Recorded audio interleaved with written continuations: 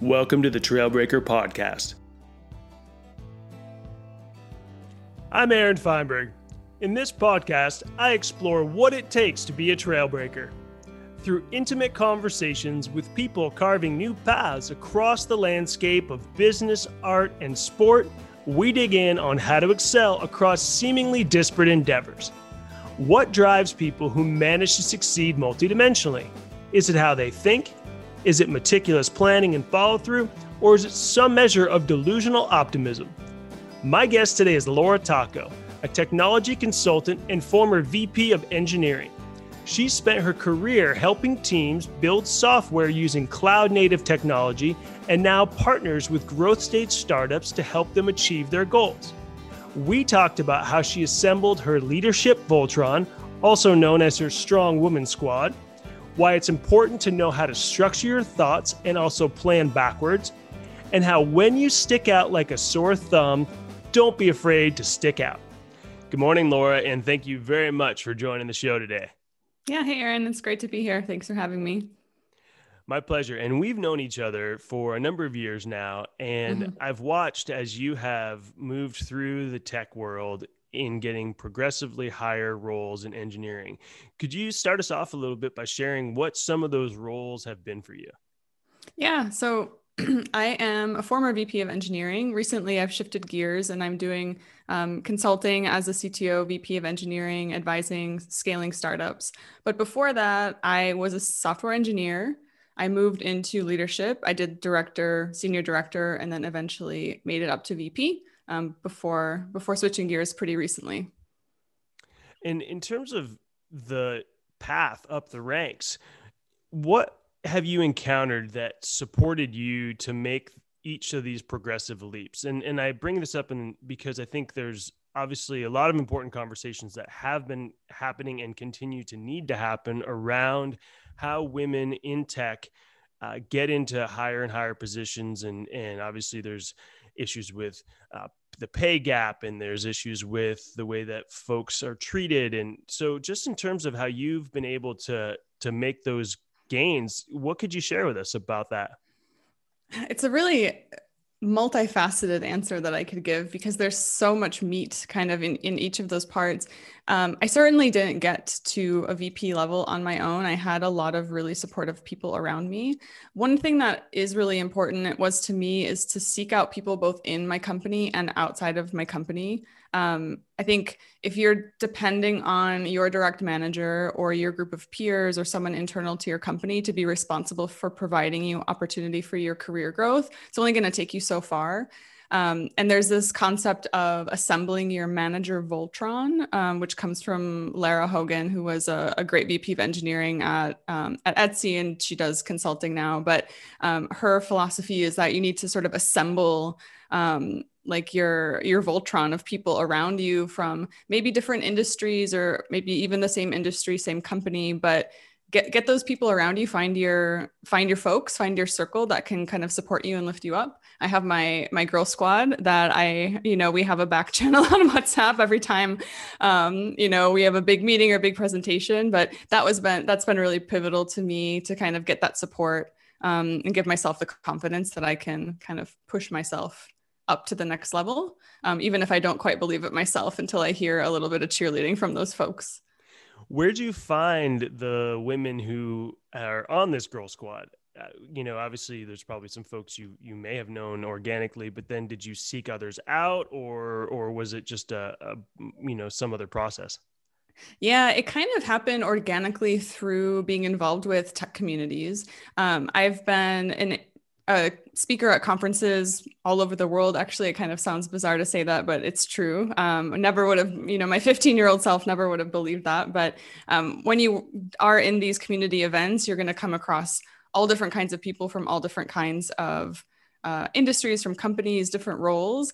And kind of after a few of them, you kind of start to see the same faces because, everyone's there kind of doing the same thing, supporting each other, cheering each other on, and friendships form, even though you see each other maybe once every 6 months or once every year. So that's sort of how a lot of my friendships that are still incredibly strong, both personal friendships and professional relationships have formed is through engineering communities, tech communities, where we see each other at events, and kind of become parts of each other's inner circle because we know that we can rely on each other. And it's all about showing off your work and just being the best of the best at these events. And when I see someone doing something really excellent, I just want to bring them in and keep them close to me.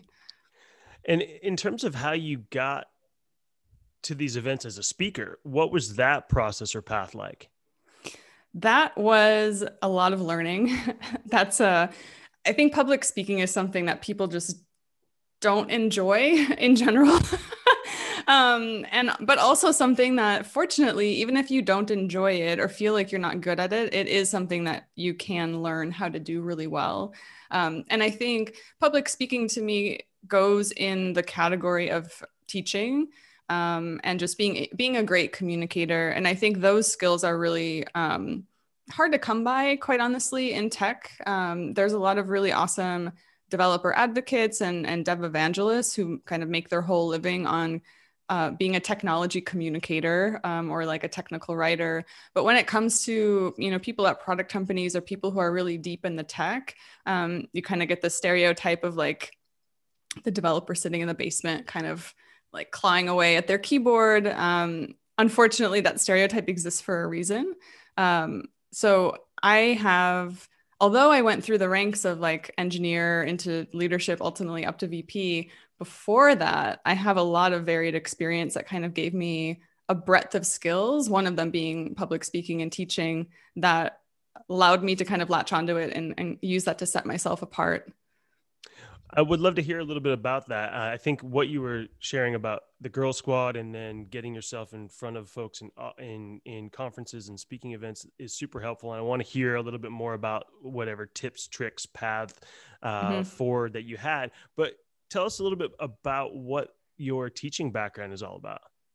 Yeah, I mean, the theme of this podcast is trail breaking, and I had a very straight path when I got into engineering and had that engineering title and, shot up to VP of engineering, now doing consulting. Before that, though, there was lots of like twists and turns and a lot of trail breaking. I kind of felt like I was, dropped in a forest in some ways with a parachute and a jackknife and kind of had to forge my way out. But I have a degree in liberal arts. So I came from a really small town where it wasn't accepted. It wasn't very common for girls to be encouraged to do science or STEM. And I, in fact, was very explicitly told by a teacher when I was in middle school or early high school that, I'm a girl, I should really focus on my communication skills and social studies, even though I had been doing advanced math and a bunch of science stuff and gone to science camp at that point. So a bit bizarre why that was kind of prescribed to me. And I didn't know better to fight back. My parents didn't know better to fight back either. So I ended up going to the University of Wisconsin and have a degree in communication arts and history, which has given me lots of breadth. And then after that, I joined Teach for America and I did classroom teaching. So that is quite unrelated to coding and quite unrelated to technology. But what I learned when I was a teacher is just simply how to teach someone something new and how to structure thoughts, how to plan backwards from a goal. And those are things that even to this day, I reference that and pull those tools out of my tool belt. And I think that varied experience, because I wasn't just on, go to school, get a computer science degree, join Microsoft or whatever company as a junior engineer, and then work your way up. Because I have that different background, I'm able to kind of have some other tools in my tool belt that help me in different ways and kind of set me apart from some of my peers. And so take us through what those skill sets or those tools look like when you're in a VP of engineering role. So how do you leverage them? What do you do that makes you stand out? Yeah, VP of engineering is a really unique technical role because it kind of has it has more in common with other executives at the company than it does with an engineer who's spending all day coding. When you're at the VP level, you are not coding at all. And some days you might never look at code, quite honestly. You're focused on much higher, more strategic level kinds of things. Your job, though, is to be that interface of the engineering team to the rest of the company, to the rest of the executive team, which means that you need to take something that people generally feel is difficult to understand, which is coding stuff, and figure out a way to make your peers understand it.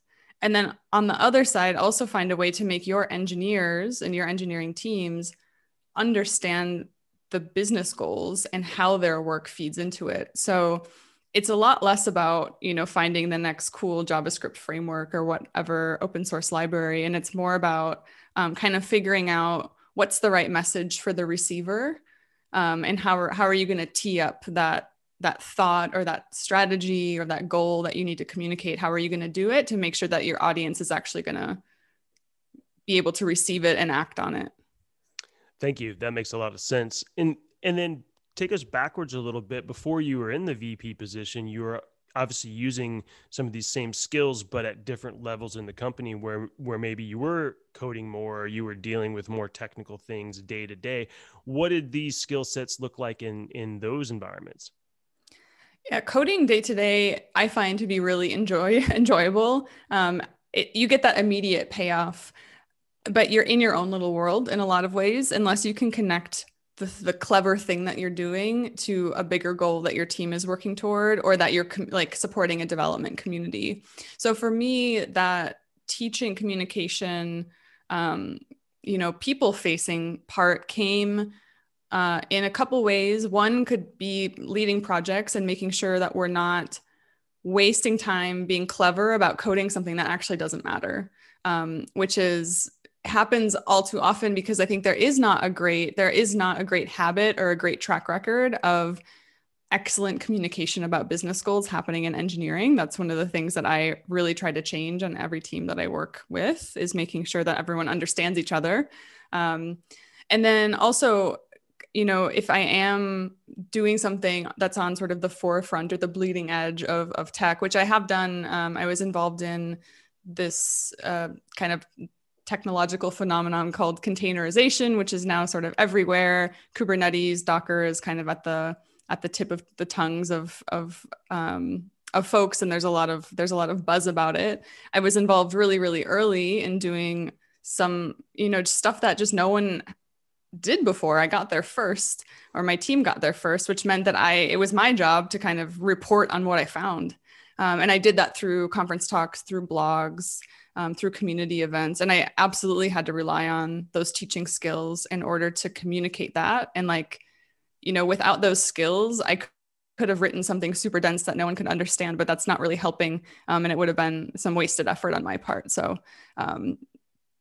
investing a little bit of time using those teaching skills really helped me kind of reach a wider audience and help more people in their careers.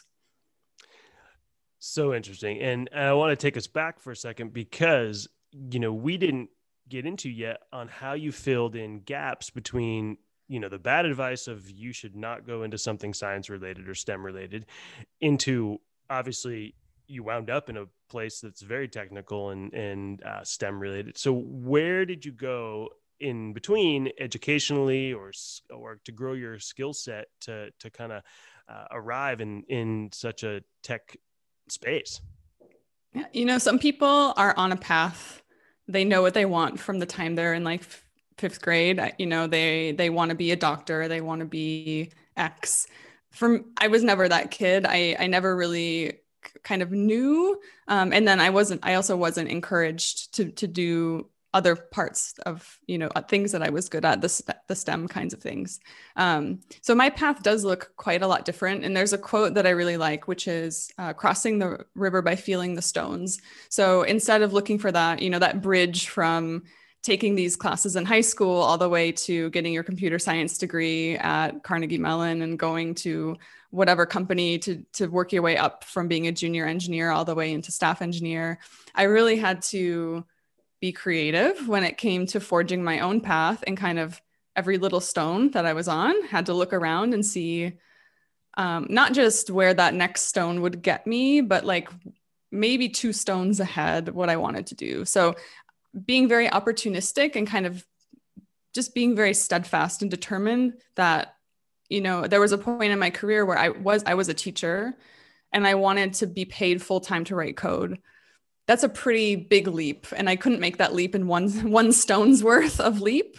So my step was just to look at, okay, what's adjacent to teaching that's also adjacent to coding? And I ended up finding a role that was learning and technology combined, where I was doing web design, I was doing animation, I was doing coding stuff, but in the context of education.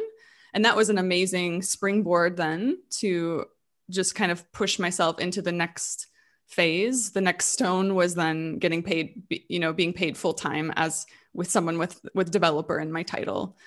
So it happened slowly, but intentionally at the same time. And then how'd you develop the skills to do web design and to do coding, since you were tracking, I think, through that sort of communications education, at least at the outset? I am part of the Oregon Trail generation, right? So I remember floppy disks when they were actually floppy, like not the 3.5 inch like hard ones, but like the wiggly ones. So playing Oregon Trail, I had some like very early exposure to computers through games. And in fact, when I was in 5th grade, I took a summer class, which was coding with Logo programming language and like manipulating little Legos to drive. Like we could make them drive through drive-throughs and like do a bunch of other stuff with coding. Not a very popular summer program for girls. So I was kind of like by myself, just like me at my like little nerd life there. But I was living like it was my best life summer of my 5th grade. So I had some very early exposure to coding. That kind of stuck me, like pun intended, but like I got bitten by the bug of coding. So it was something that I had been interested in and pursued independently since I was very young. But I didn't have formal training in it. I actually ended up going back to school after I had finished my bachelor's. I went and enrolled in a master's program to kind of fill in the gaps. Self-taught programmers are oftentimes just as effective, very pragmatic, and can be really, really successful in their careers. For me, especially as a woman, I'm getting questioned about my credentials all the time. I just got sick of it. And I also, for my own self, I wanted to kind of know, like, what did I miss? Am I missing this huge thing that I don't know? So I did go back to school for computer science to try to fill in those gaps, but it was definitely a mix of being a self-taught programmer and then going back to school eventually for computer science. That kind of, I get the best of both worlds now. I did both. The way you describe the stones and the going from that job outside of tech and then into tech, what did the stones look like once you were, in a directorship and you wanted to move up to, the next level? Tell us, a little bit about how that sort of stone metaphor played out for you. Yeah. That stone metaphor is really kind of be an opportunist. And there's so much opportunity on an engineering team or within an engineering organization to do things that are highly visible to teams outside of engineering.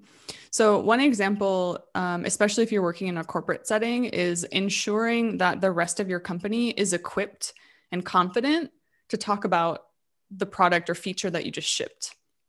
That has not a lot to do with the technical details of how that feature was built, but more about the why, more about the what, and like what you can do with it. And not just describing this feature does XYZ, but talking about, if the user is describing this problem to you, you can connect them with this solution. And those kinds of exchanges do require a lot of technical expertise. You're not talking about code, but you're talking in a very technically fluent way to people not in engineering. And if you can do that without being patronizing to people outside of engineering, you will go so far in your career because you are the kind of person that people want to partner with. And once you get to director level, really, if you're responsible for a team, your sphere of influence becomes not your engineering team, but all of this world of peers around you who are also responsible for their own teams, other departments. And you need to, get in with those peers and figure out what they need from you to be successful the more you can make your peers successful, the more success that will come to you. So it is really about being a leader in service to others. And that is kind of the philosophy that I've taken with me. Both like do the thing that no one else wants to do, because that's what you're probably going to be remembered for. And then just make other people around you look good. When you do that, you're going to look good by default, aside from the fact that it's just the right thing to do. And, the way you describe things is I think fits very nicely with the theme of this whole podcast, which is very much, figure out your path, be brave enough to take the steps, go the directions where, no one else is going or where you feel compelled to go. And there's a positivity, there's an optimism around it. And there's also these real issues that we talked about at the start of the podcast around, the inequities and the lack of representation at the higher levels in tech, or any level in tech. Mm-hmm. In terms of how you've navigated some of the less savory experiences, what would you pass on to either other women in tech or other men or anybody who cares about making some change in the direction of what is more fair and right? What would you say you've done that you would think would be interesting for people to either hear about or replicate? It's not always the easiest advice to follow. And I sometimes have trouble following it myself, but there is, when you stick out like a sore thumb anywhere, in my case, it's like when someone says VP of engineering or technology leader, like I am not what they think of, probably. I'm probably not even in the top 5 of like, draw that person for me. I'm not cracking the top 5. So, for me, there's only so much assimilation that I can do into my peer group, because just when I show up, I stick out.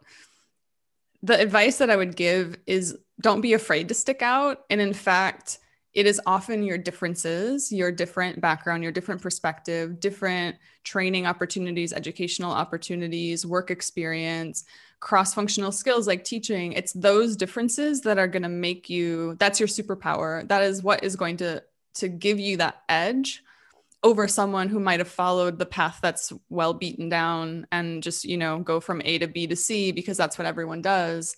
Great. There's great leaders that come through paths like that.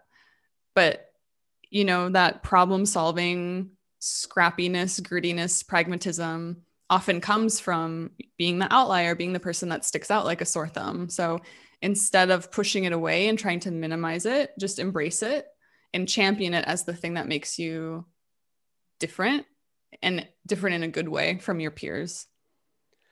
Excellent. I think that's super important for people to hear, is to sort of lean in to, there's this analogy that somebody shared with me around, when there's conflict or when there's friction or when there's a fight, right? The easiest thing to do is to pull away from it and retreat. And that's when you actually get hit with the biggest power of the punch, right? Because the person or the situation can really wind up. When you get closer to it, when you get the ability to wrap it up and give it a hug, or to look it in the eyes and connect with it and to stand your ground, I think that it takes a lot of the power away, or it helps you reframe.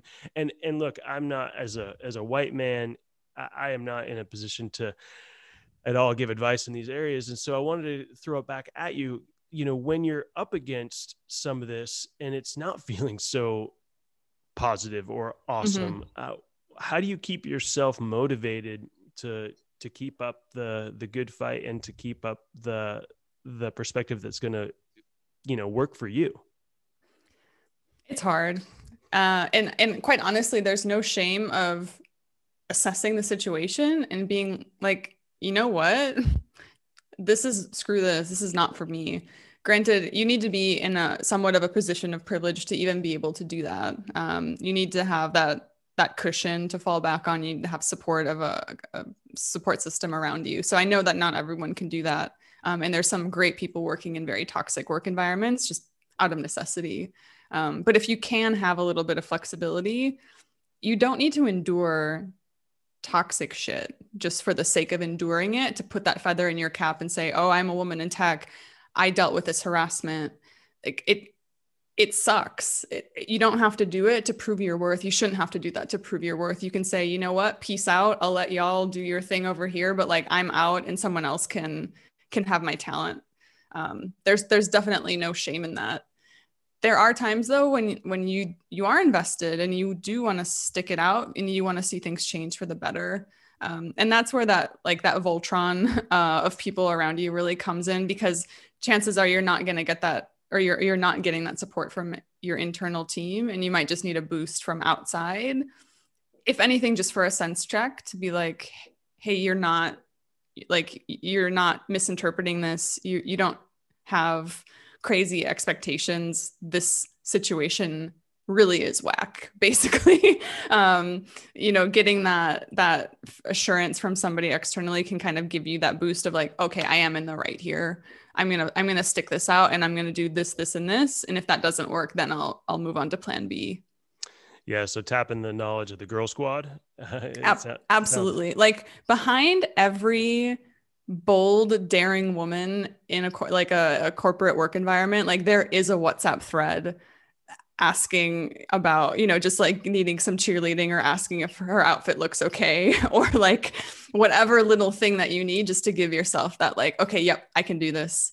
And don't, at first I thought it was a mark of honor to like not need that and not need that support, because, being someone who sticks out like a sore thumb, or, especially as a woman in tech, it kind of was a badge of honor of like, no, I'm forging a path in front of me. I'm breaking trail. I'm doing this all by myself. Now I've come to embrace like, I can do it so much better if I have people around me that are lifting me up as well. It's like that. If you want to go fast, go alone. If you want to go far, bring someone with you. So I like to bring people with me now.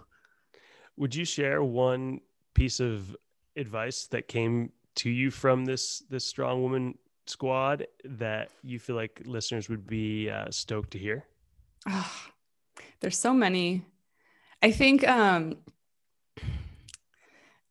one thing that just always sticks out, and we tell it to each other all the time, is like, no one is paying as much attention as you think. So if there's something that's gonna rock your confidence of like, oh, I didn't get enough sleep, or like, am I talking too fast because I had too much coffee, or something, like all these little things that you can be so self-critical, chances are no one else notices them. So that's great. And then on the other hand, the other piece of advice and other just like thing to be reaffirmed is like no one else knows what they're doing. Everyone else is failing and trying again. Everyone else is just doing their best as well. Even when you get to top tier exec level at big companies.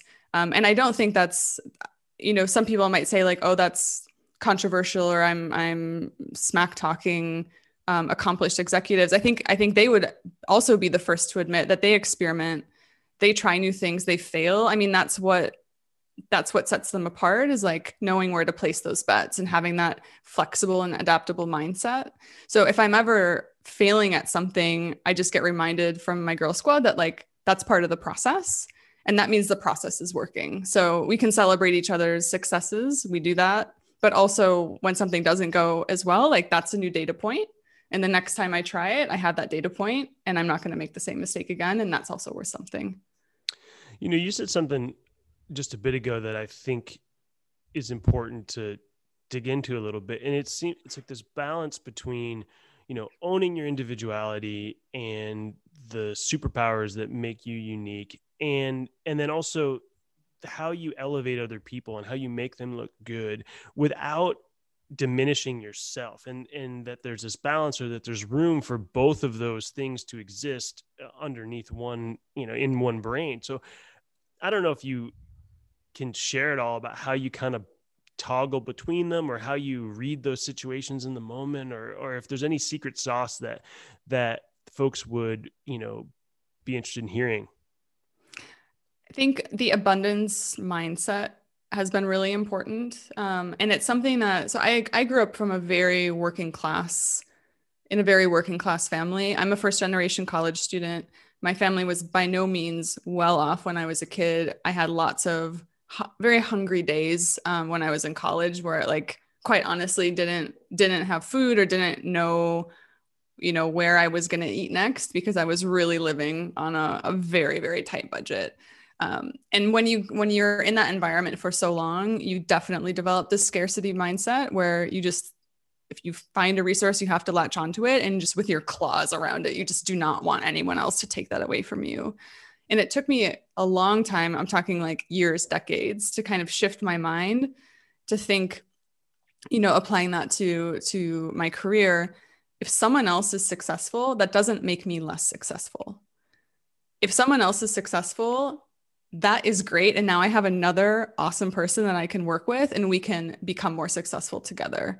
And that is a really important mindset distinction. It doesn't happen overnight, and it might not even be something that you're aware of, that you're thinking, it's a zero-sum game. If you're successful, that means I'm less successful. It doesn't have to be like that. So lift each other up. Like, a candle loses nothing by lighting another candle. Is it this how the saying goes? Like, apply that to your relationships at work and your career, and you're gonna get a lot farther than trying to do it, all by yourself, clawing onto the resources that you have.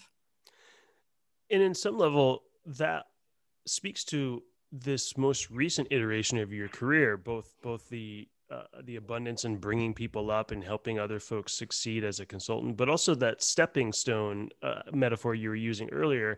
So how did you go from the VP of engineering to then jumping ship and creating your own boat, and now kind of floating around and helping companies from a slightly different angle? Yeah, I am in my own boat now. I have my paddle that I'm waving around. For me, I'm really motivated by solving hard problems, and that looks a lot of different ways depending on what the problem is or what the environment is. When I'm working permanently for a company, which is really what I've done in my whole career up until this point, the benefit is that you have the longevity. You can see the problem evolve and kind of twist and turn, and you watch the company adapt to different things, and you have that sort of like institutional knowledge that comes along with being at a company for so long. And that definitely can be an edge, and that can be an advantage. I've done that for quite a long time, built up my career, and I've seen the same problems over and over. I've done a lot of reps when it comes to, okay, we have a performance management problem. We can't deliver on time. We have customers that want this, but our engineering team wants to build this. It's kind of like the same themes keep popping up. And I like a little bit of variety. It is the spice of life after all. So I decided, instead of getting that longevity and invested in one company, what's it like when I can kind of approach the problem with an outsider perspective, uncover things that the current leadership team can't see because they're too embedded in it. And then actually, because I'm also not at the company, I have a little bit more leeway to be a bit more authentic, and to have a bit more backbone and say, like, that's not right, or like, that's not going to cut it. Try it again, do this instead, where it might be a little bit politically difficult if you're a permanent employee. So for me, my motivation was just, I want to solve different types of problems for as many different types of teams as possible. And switching over to consulting really helps me do that. And the companies that you're currently helping, what would be the range of both maybe of size or of industry, or if there even is a niche you're focused on?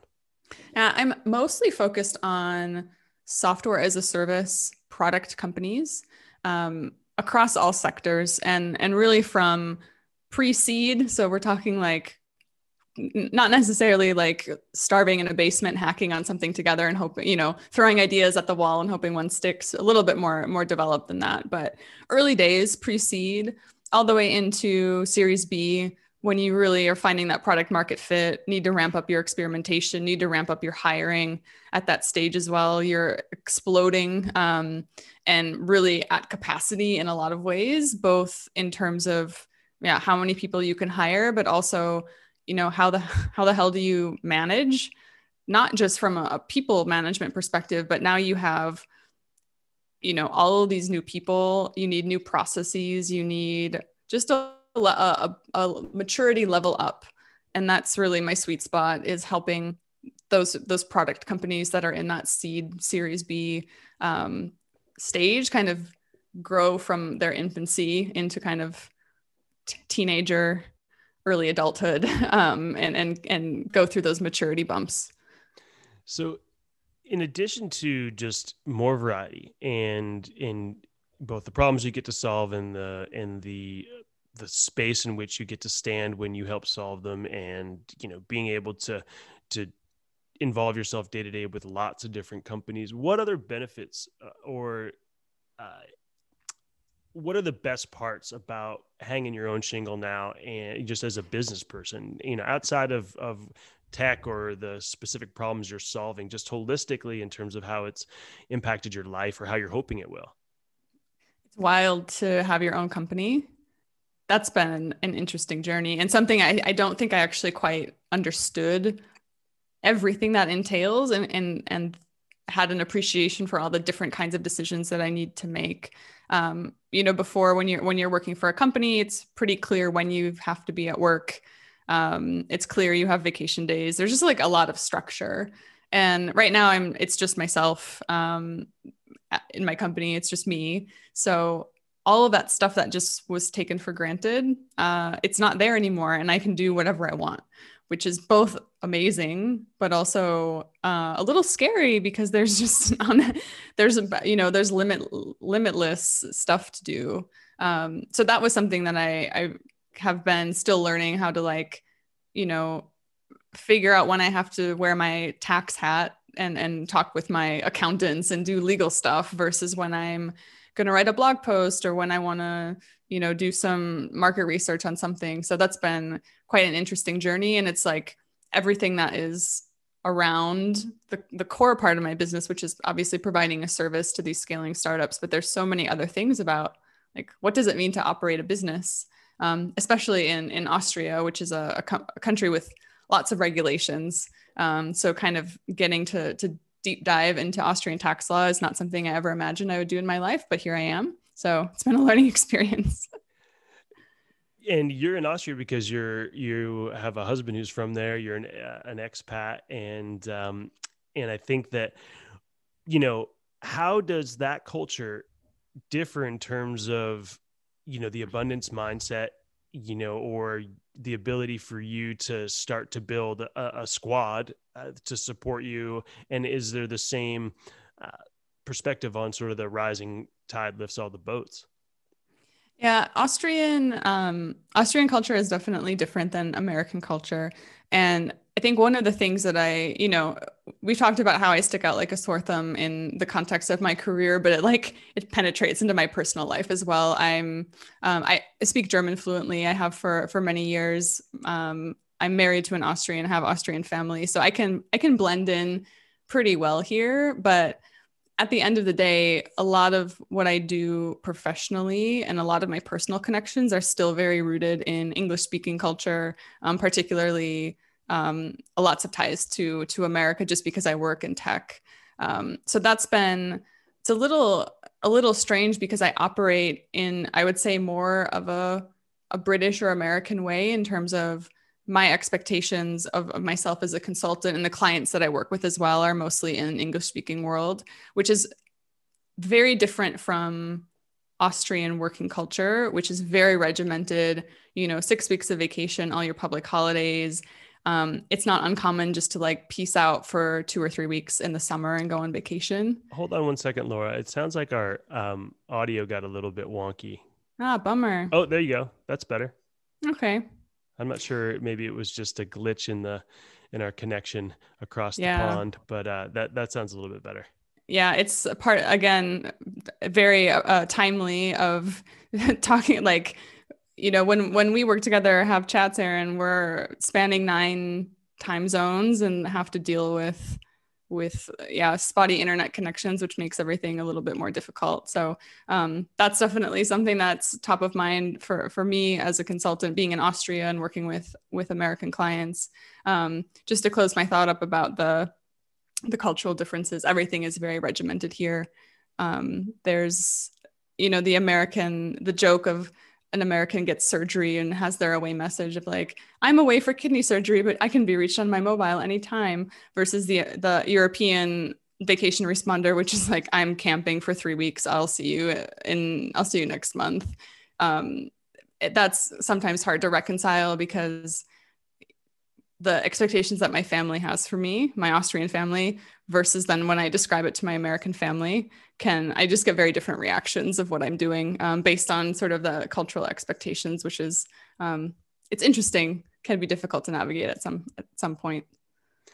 Yes. And yes, families and blended families or extended families, culture, new business. You've got lots of people to try to find the balance with, including a beautiful young child that you have.